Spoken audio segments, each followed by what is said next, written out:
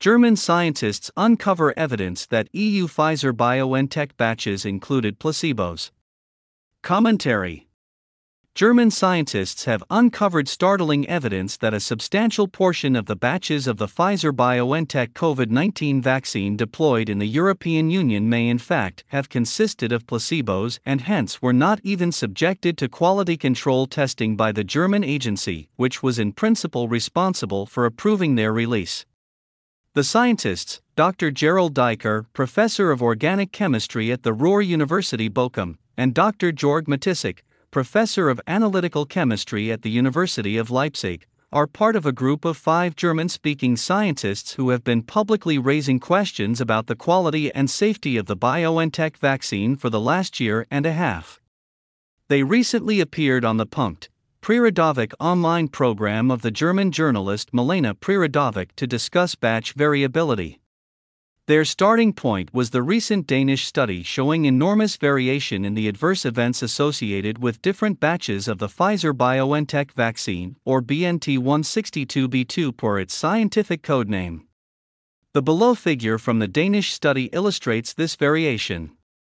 It shows that the batches used in Denmark, which are represented by the points in the graph, essentially break down into 3 groups. The green batches clustered around the green line have a moderate or moderately high level of adverse events associated with them. In the discussion with Prirodovik, Gerald Diker takes the example of the green point furthest to the right.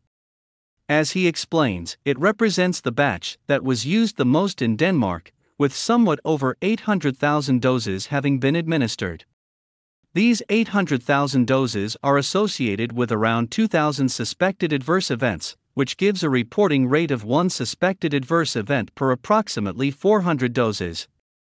As Diker puts it, that's not a small amount if we compare to what we know otherwise from influenza vaccines.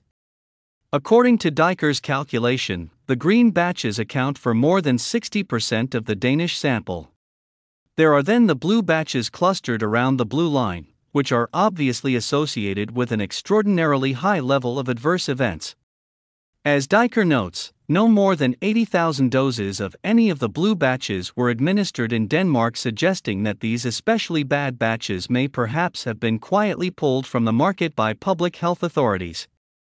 Nonetheless, these batches had as many as 8,000 suspected adverse events associated with them.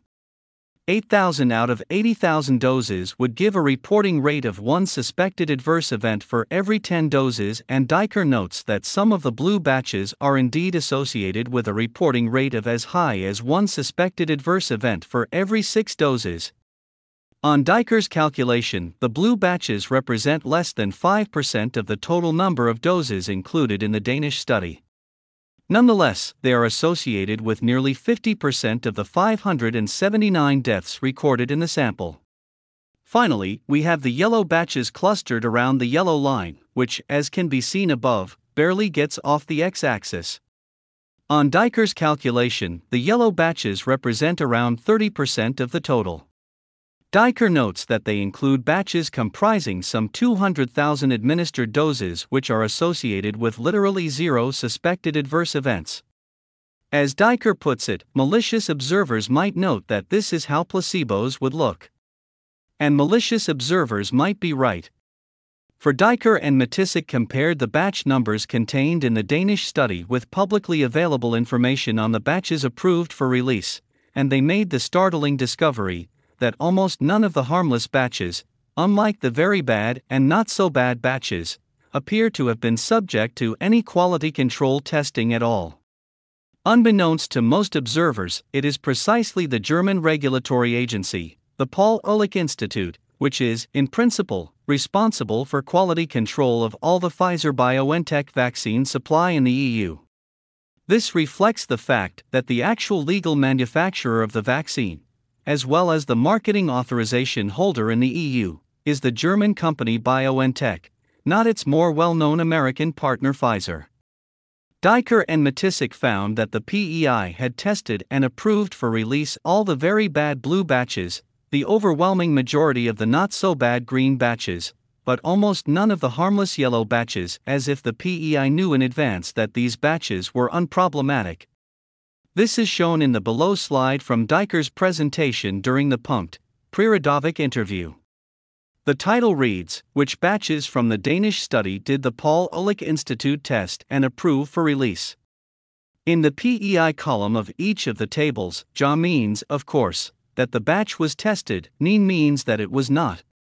Note that only the first batch in the yellow table was tested. The caption under that table reads, the PEI did not generally regard testing of the harmless yellow batches as necessary.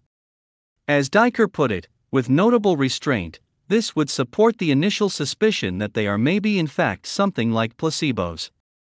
Or in short, to paraphrase the German scientists' findings on the variability of the Pfizer-BioNTech batches, it would appear that the good was bad, the bad was very bad, and the very good was saline solution. From the Brownstone Institute.